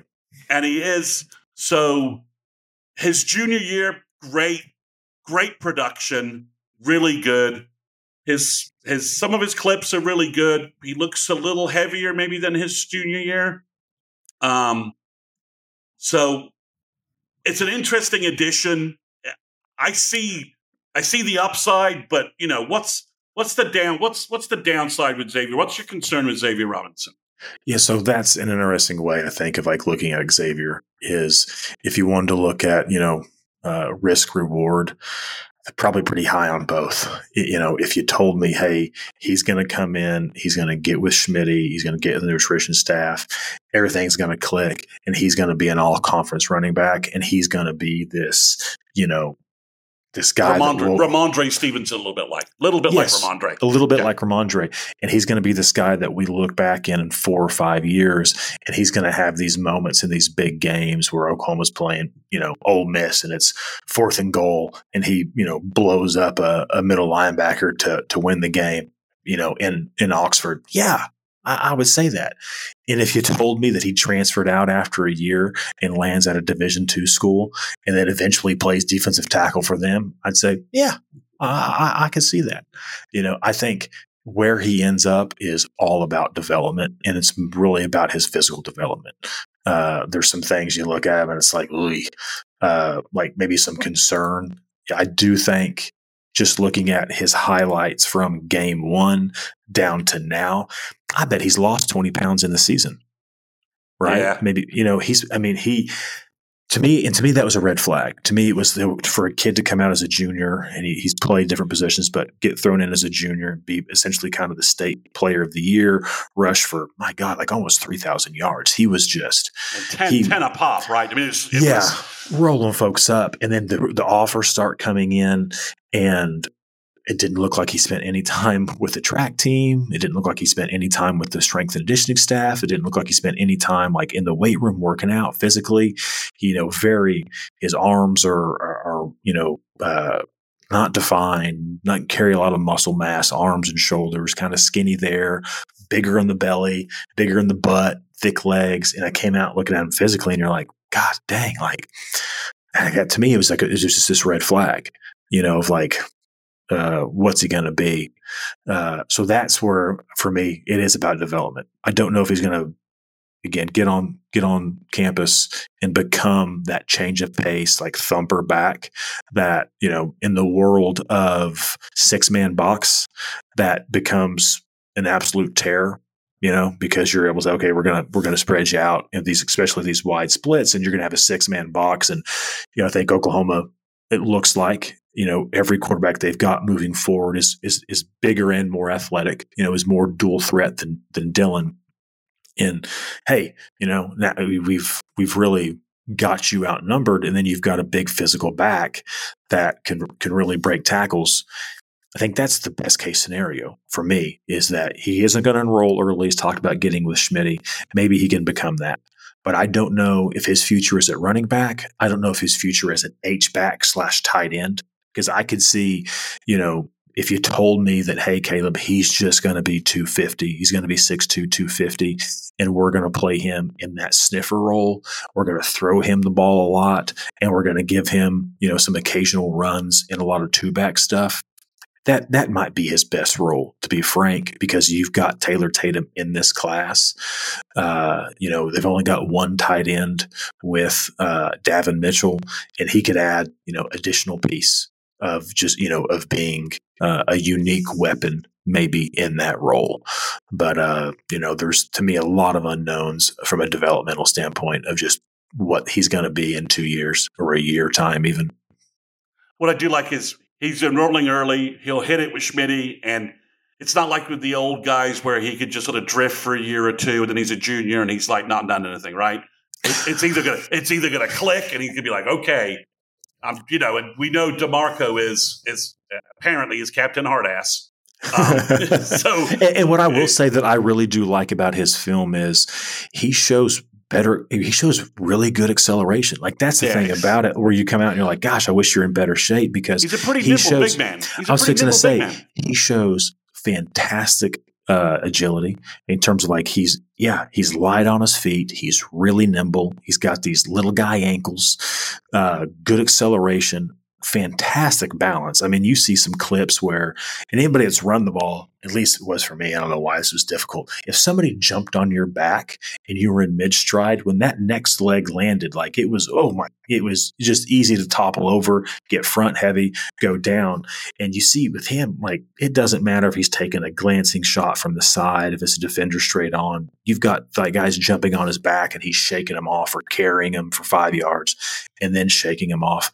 You see, why he's rushed for 5,000 yards almost in 2 seasons. It's because all that stuff's there. But it's about putting it together. I know his senior year hasn't been quite what his junior year was, but that team he's on, I think last year really leaned on him. This year with Kevin Sperry as a quarterback, they haven't had to. Kevin's throwing to James and Washington and I forget, and Haynes. He's throwing to a bunch of future Power 5 football players. So they haven't had to lean on him as much, but he's still averaging almost 10 yards a carry. Yeah, it's sort of like, the weight thing. Could he be a really nice leaned up 6'2", 235, like Ramondre, or could he be a bulked up, much better in shape like Trey Millard? So that's sort of or to your thing, he sort of balloons up and he's 6'2", 285, and he's a defensive tackle. So, I mean, the guy that he kind of reminds me of a little bit, help me out. He was with Lincoln, tight end, fullback. Dimitri Flowers. I think Dimitri would be a good comp for him if he gets going. Okay. Yeah, in terms of what I think he, at the college level, at the college level. Dimitri in high school, I think, was a little more fluid at the hips. But yeah, that would be my guess on where, if he said, "Hey, where do you think all this comes together for X?" I would say similar to Dimitri Flowers. Okay, who's a really good player for OU. I mean, go watch those. Oklahoma State game, the Ohio State game. Yeah, he's a huge piece of it, and that's the thing, right? Like, I think that's what you'd want to say. Hey,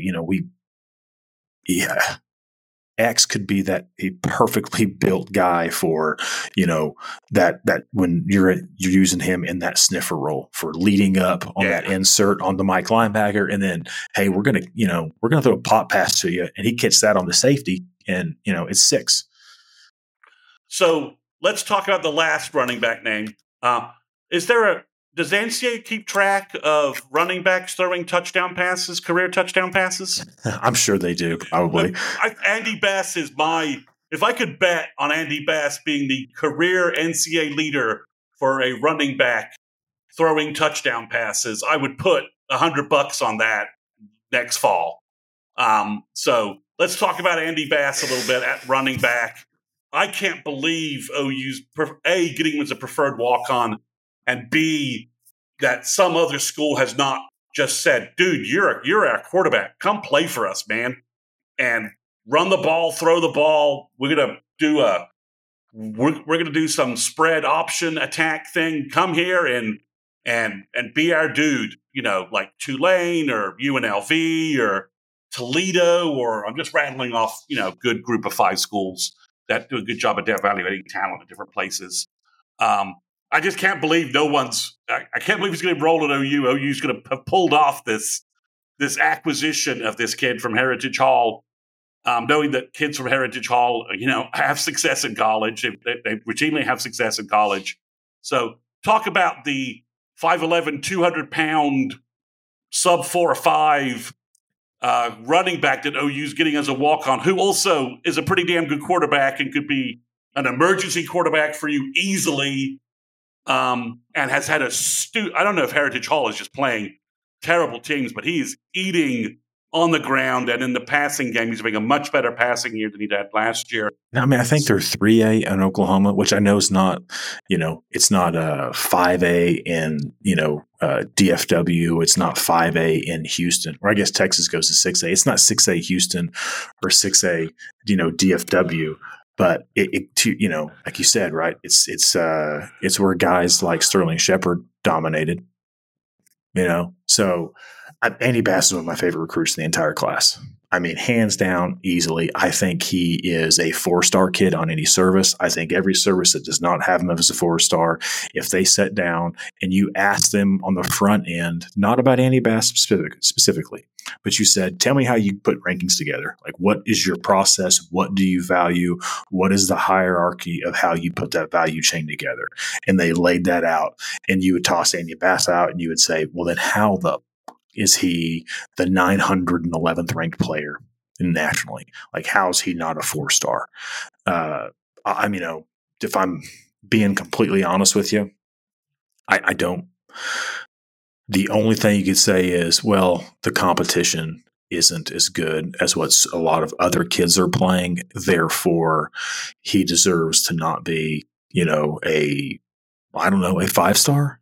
Because if you pop on his film and you watch Will Shipley, who was a 5-star running back that signed with Clemson, Andy Bass is better in every way.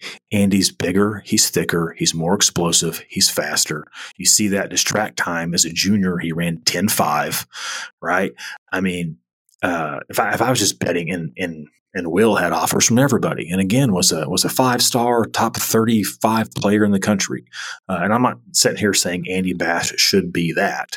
I'm just making that as a point to say, how these recruiting gurus and these services put their stuff together is not consistent, and guys fall through the cracks. Everything you want in a guy, it's there, right? You see his ability to cut, change directions, run through people, run by everybody, fantastic field vision. And it probably comes from playing quarterback and being back there. I think it's weird to say that you can see a competitiveness, jump out on film, but you see that at times with him, and just in terms of, hey, needs a couple of yards, two guys are coming, he bears down, blows through both of them, and gets you 4. It's and again, you could say, well, it's against 3A competition, so how does that scale? And I would say, okay, well, we can only use what we've got to try to measure, the ability for that to scale. And at 5'11", 6 foot, 200 pounds, probably one of the best put together athletes in the entire country, right? And running 10.5, and so all the measurables, those scale up. And so that's where, my only concern with Andy Bass would be is that with Taylor Tatum coming in and the running back room fairly loaded, if you want to get the most juice out of him, do you use him more as a gadget guy? And do you say, hey, we're going to play you, you're going to return kicks, you're going to return punts, we're going to play you at running back, and we're going to put some stuff together where you're going to be in the slot? Because to your point, you put him, whether it's at running back or slot, like his ability to pop up and throw the ball, I mean, you're talking about, a safety's worst nightmare. You throw a quick flare pass out there to Andy, and like you've got to get downhill and be coming fast because he can outrun you and run through your arm tackle, but in this day and age of RPO stuff, he can also turn around, pop up, and hit a streaking wide receiver really accurately for a touchdown because he's a really good quarterback. I mean, it's not. I just can't. I'm watching his highlights right now. I'll say this: like he throws the ball better than Plumlee at UCF. Yeah, I'm at least with more velocity and a tighter spiral. I'm glad our pod doesn't have like 10,000 listeners and like college coaches from around the country, because they'd be like, maybe we should give this Bass kid this. They keep talking about this Bass kid. Well, who the hell is this kid? And they pull him up on Huddle like, holy crap! Have we offered that kid? Because he's at Heritage Hall, but to me, whenever you list competition as a question mark, my first question is, okay, but are they dominating that competition? And yes, they are. Okay, all right. Well, then I'm a little less worried about the competition level. If they're not dominating it, then you're like, okay. What's going on here? Their highlight reel is not like a highlight reel. What's going on here? But yeah, it's there's a lot of guys like that where you look at guys that are ranked really high and you watch their film and they're in Houston or they're, in San Antonio or they're in Dallas or they're in Atlanta, and you watch them, you're like, there's some good stuff there. But there's kids that are ranked as 5 stars in upcoming classes, right? 25, 26 type stuff that you watch Andy's junior film and you watch, their stuff, and you're like, what am I missing here? What am I missing? And you know what? It's the same thing I said with Gavin Freeman and Cole Adams. And we got in that debate on the site where it was like, Cole Adams, Oklahoma's crazy for not going after him. And I was saying, I can get behind, I wish Oklahoma would have signed Cole Adams. But what I needed someone to sit down and explain to me was how Cole Adams was a top 100 wide receiver and Gavin Freeman was a kid that didn't deserve a scholarship to a Power 5 university. Right. Because when I watched the film, and then again, I pulled out the athletic profile, I'm like, I'm seeing one kid that's bigger and faster and more explosive, and he has better film. But you're saying the other kid is more valuable because he plays against better competition. Maybe. Maybe. And that's not to say that Gavin Freeman has been this, all-world player for Oklahoma. He's made some really good plays. He's had some big plays. But just, to kind of give you an example of what I'm saying. He's made more plays for OU than Cole Adams has for Alabama. I don't know that Cole Adams has made any plays for Alabama. So one's greater than 0, right? So that's in 2 years, he's caught 2 passes for 11 yards. Yeah. So, all right. Well, I think it's a good running back room. It's an interesting mix of guys. Tatum's obviously the star here, and that's nothing against Robinson or Bass, but I like what if Robinson hits it, it could pay off for OU. It certainly could, but I think Robinson's biggest asset, if he does hit, I think it's his flexibility. Again, his ability to play. He's going to be a bigger guy, so he's going to be able to give you some unique two-back stuff, both as a runner and as a blocker. And then depending on how big he gets, does some of that come in the form of being a tight end /H that can still give you some things. I don't want anybody to come away from the Robinson segment and being like, well, Caleb doesn't think a lot of him. I do. I think a lot of him. I just, there's obviously some risk there, but if he hits, he gives you a piece that, and with adding Devon Mitchell in this, that I really, really want to see what additive to the scheme and the concepts that those types of players will give Jeff Lebby to start to tinker with. Okay, well, I think it's a good running back review. So, Caleb, I don't want to go too deeply into the bad parts of the BYU game. You can listen to Gabe and Teddy if you want to hear Teddy Lehman listening to the I haven't defense listened of to that. them.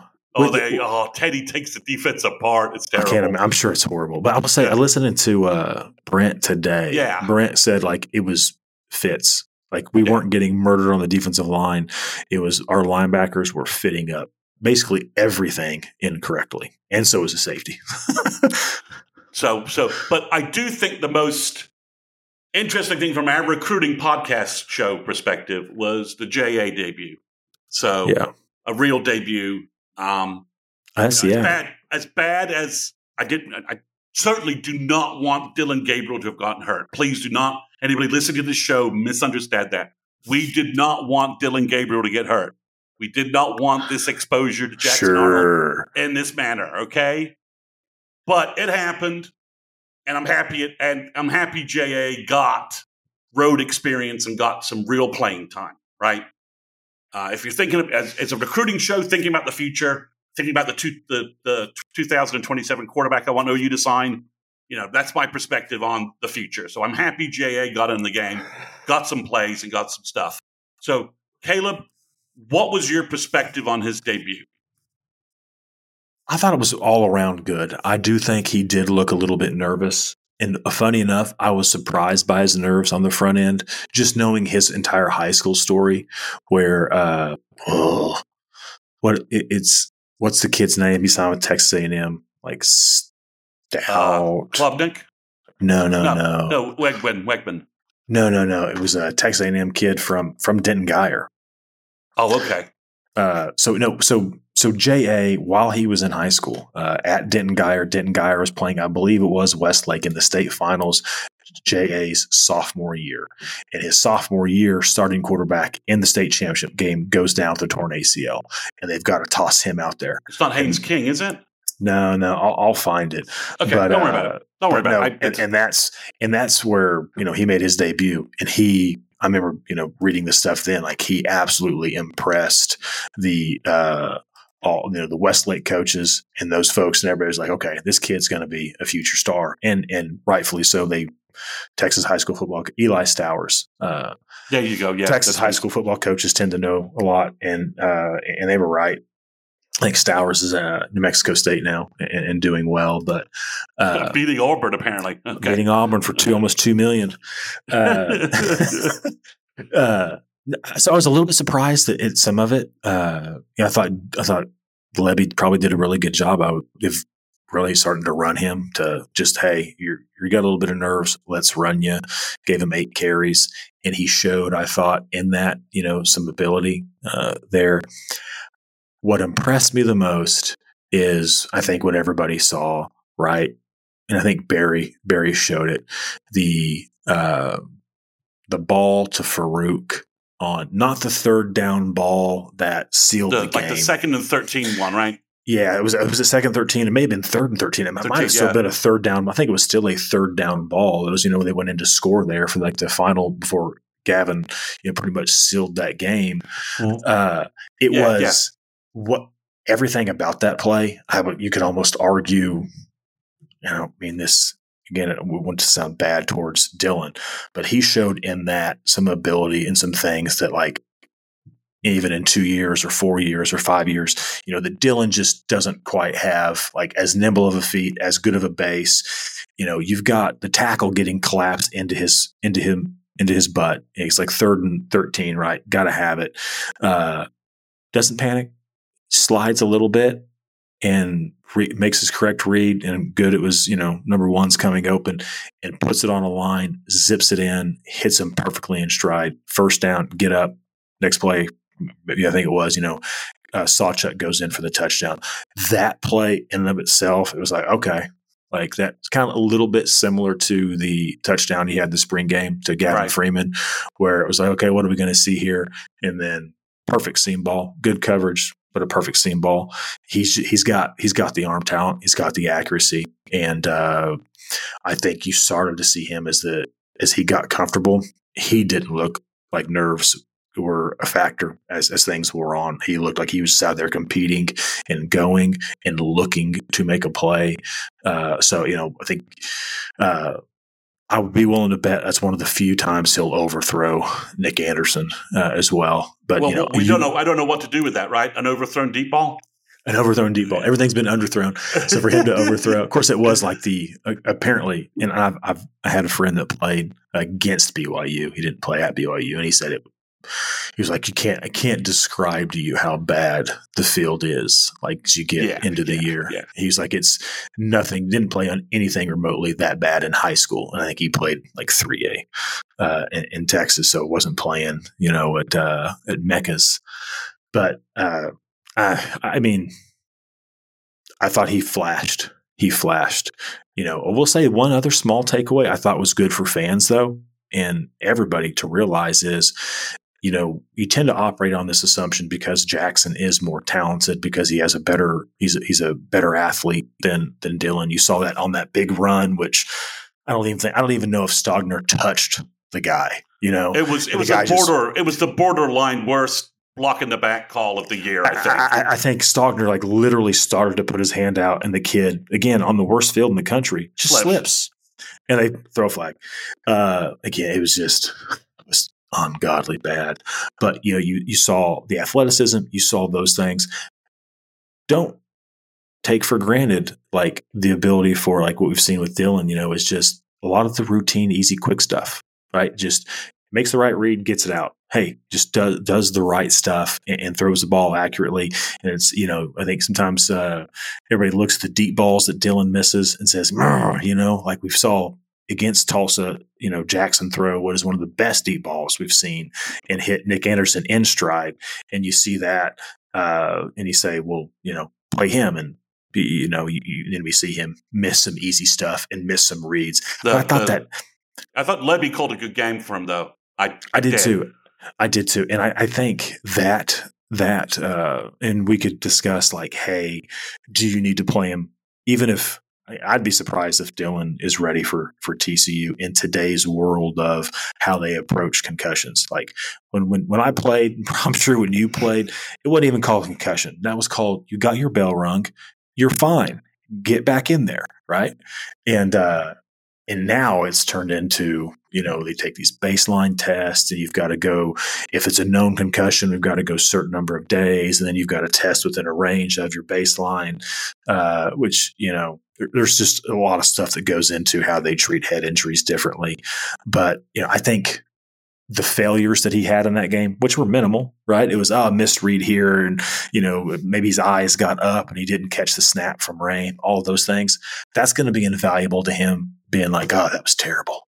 He won't make those same mistakes twice, I'm sure. And so that experience, I think, is going to be massively invaluable for him moving forward. But I was impressed, I think, as everybody was.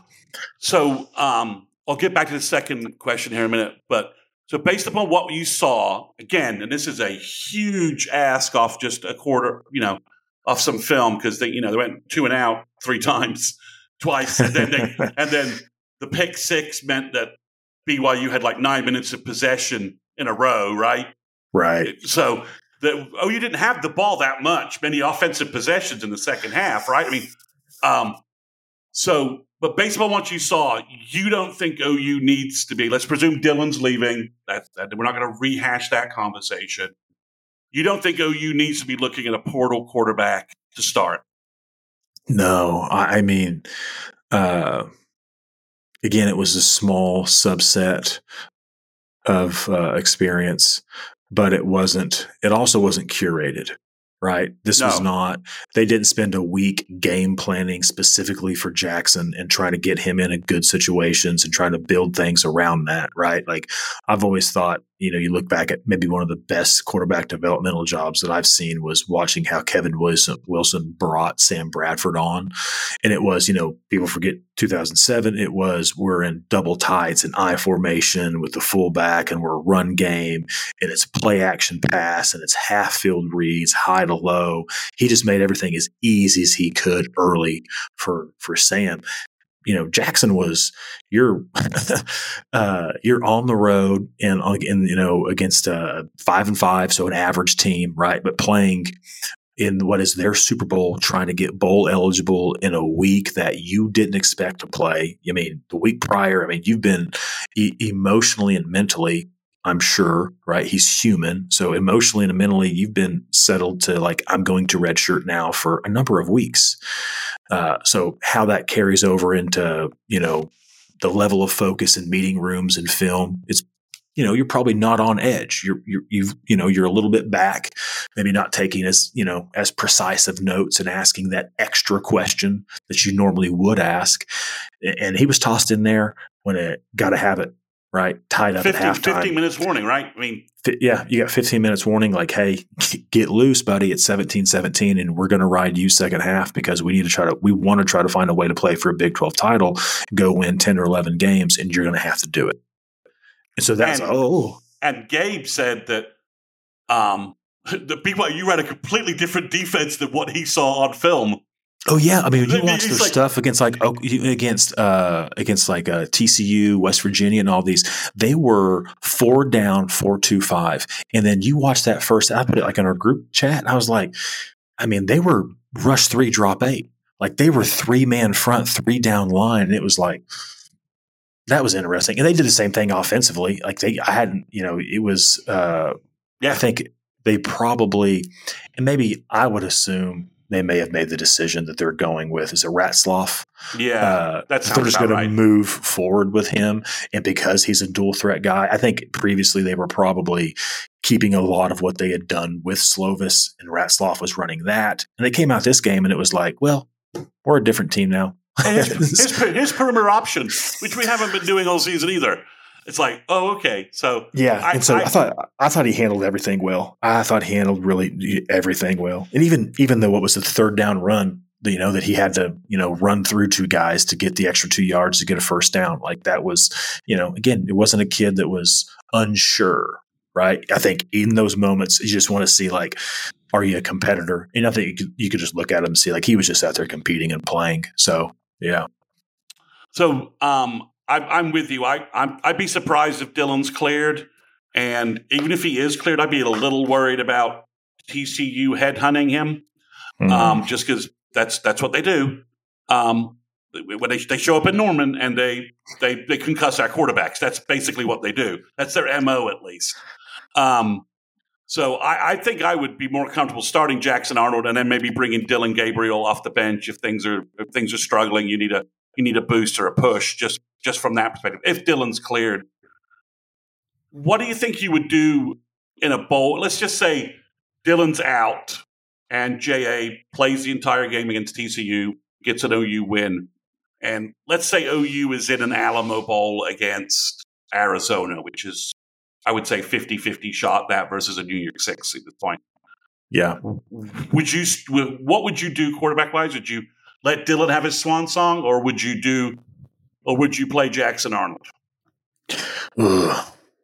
I would let Dillon have his swan song, and I would build in packages for Jackson, and let Dillon know like, hey, we've already burned his red shirt, so obviously we're in. Not that we're moving on. Jackson's going to get a lot of work in bowl prep because that's just the nature of bowl prep. Yep. And Dillon, who knows if he's going to decide to move to the NFL. I think that's likely, or if he may look to another college team, or if he's going to the NFL, he'd be interviewing agents and things as well. But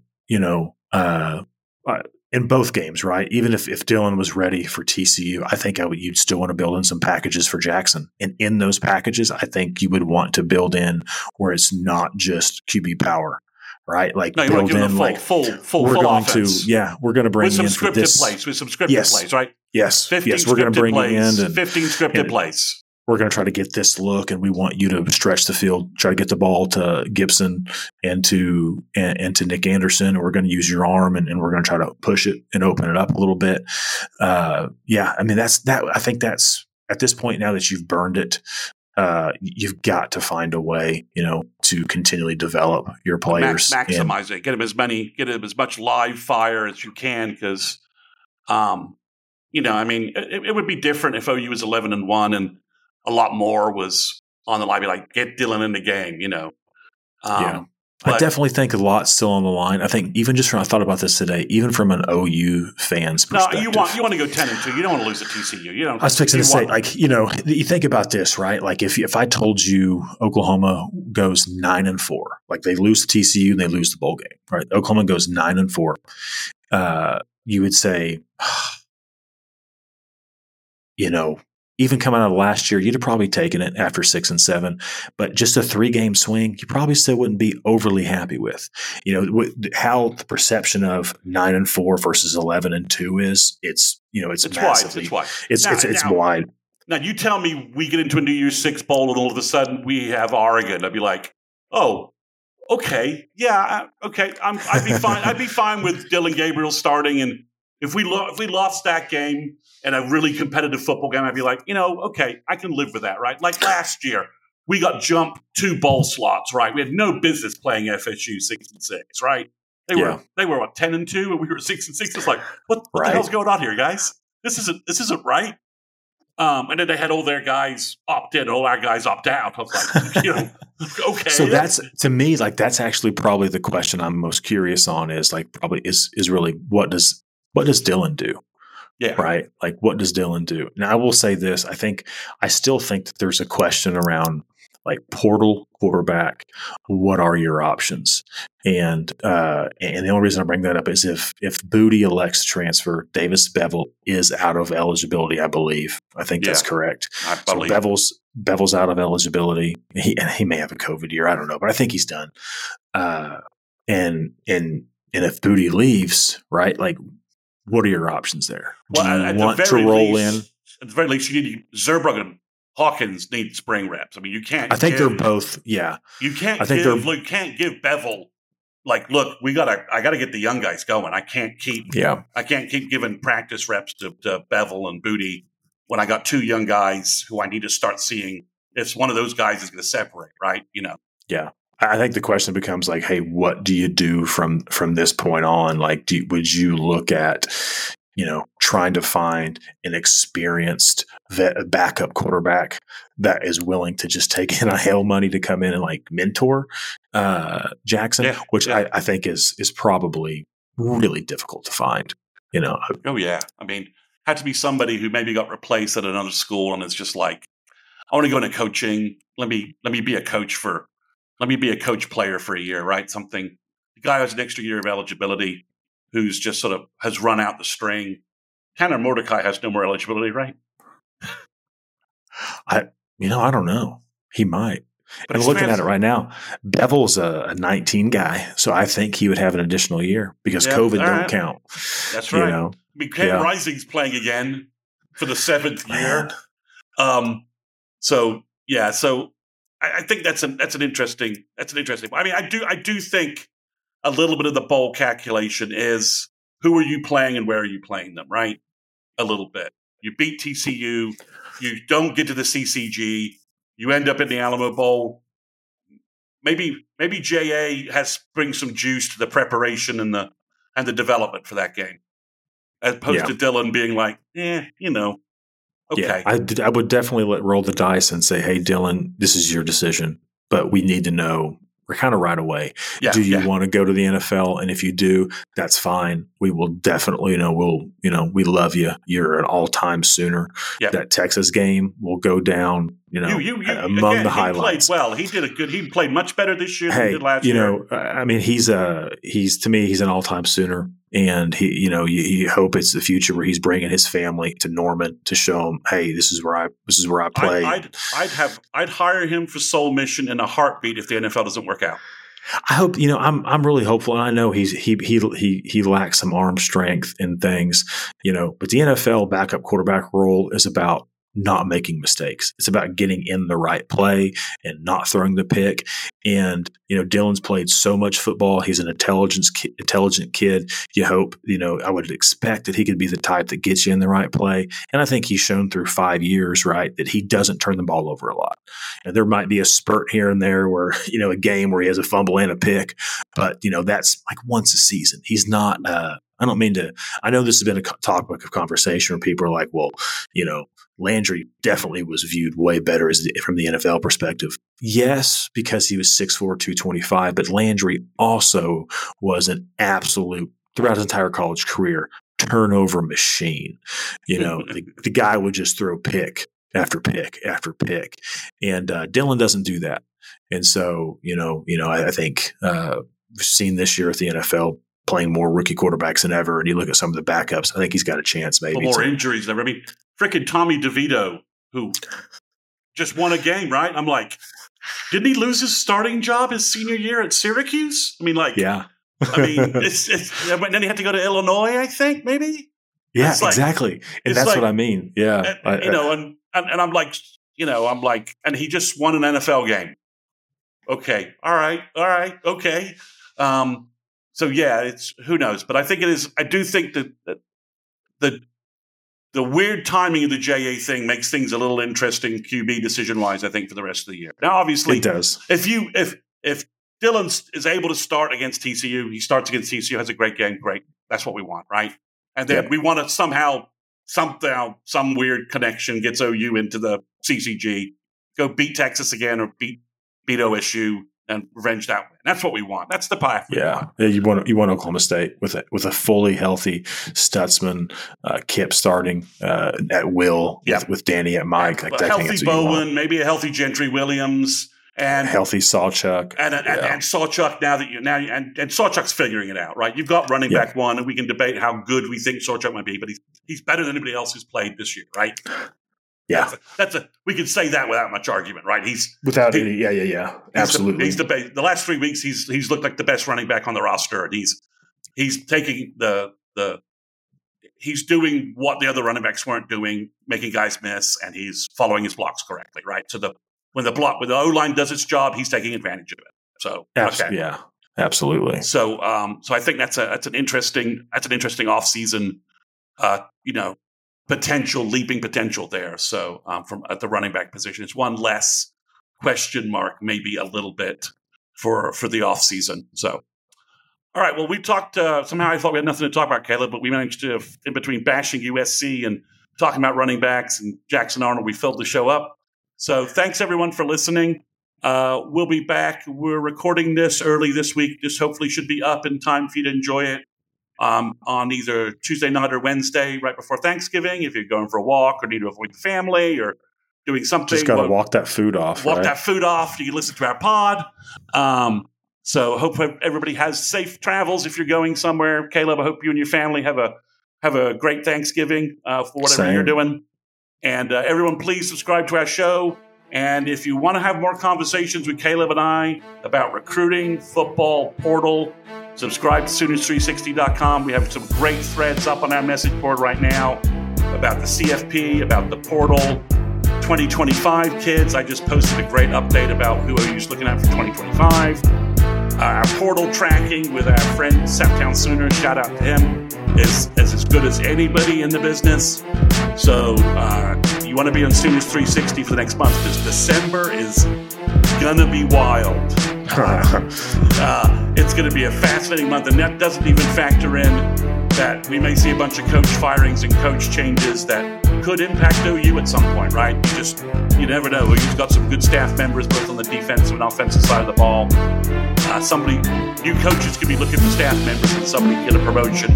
We could be looking at a coaching search very easily on the assistant side. So, thanks everyone. Take care, and we will talk to you again next week.